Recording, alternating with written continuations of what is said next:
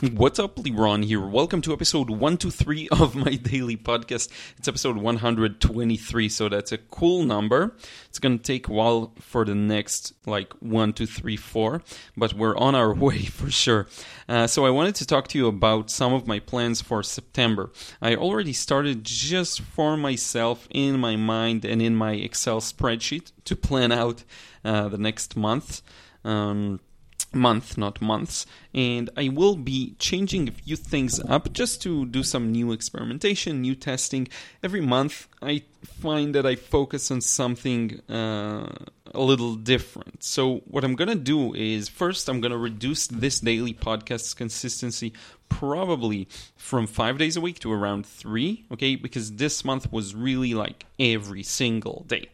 Of the 5 work days. But the next month, I want to take a step back and focus on some other things. So first off, TikTok. That's the platform I really have to focus on. I remember I was there when it was Musical.ly, and I posted, I have 10 videos there, and I want to do that at the same consistency almost as the daily podcast. So I'll try and go for 3, 4, times a week. No videos, it's just 15 to 60, I guess, second videos. Could be even shorter than 15 seconds. The vibe there in TikTok is very different. It's younger. It's more about cool, trends and lip sync. So first there's singing and slow motion and time lapse singing.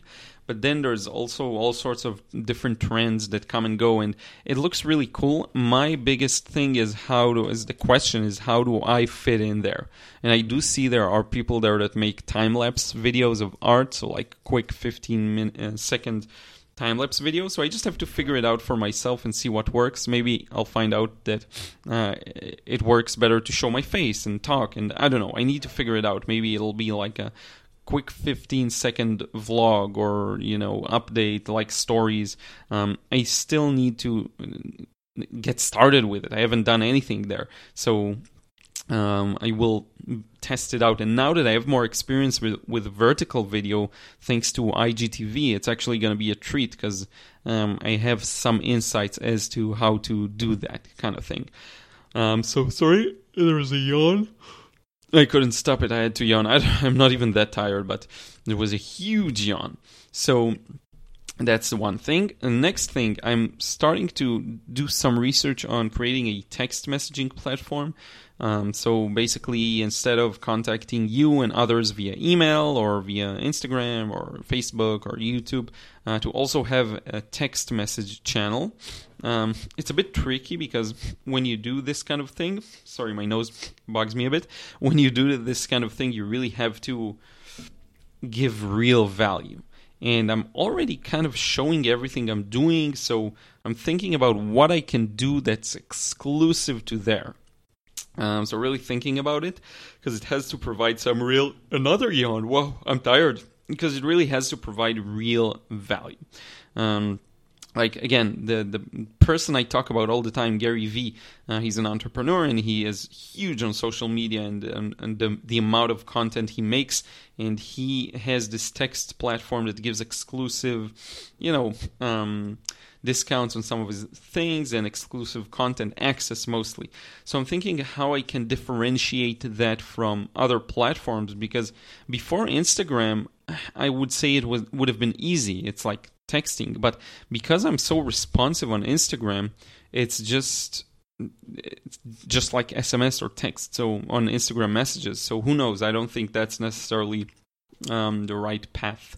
I'll have to think about it, but I do want to figure it out. Maybe I just offer exclusive stuff there. I don't know, like exclusive offers on existing products I have. Maybe I can even sell the paintings at a discounted price. I really need to, that's an interesting idea.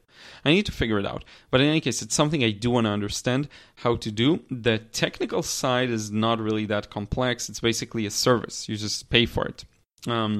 And then you have to set it up. Maybe there's some automation involved, like automatic messages that are sent. But outside of that, it's simple on a technical level.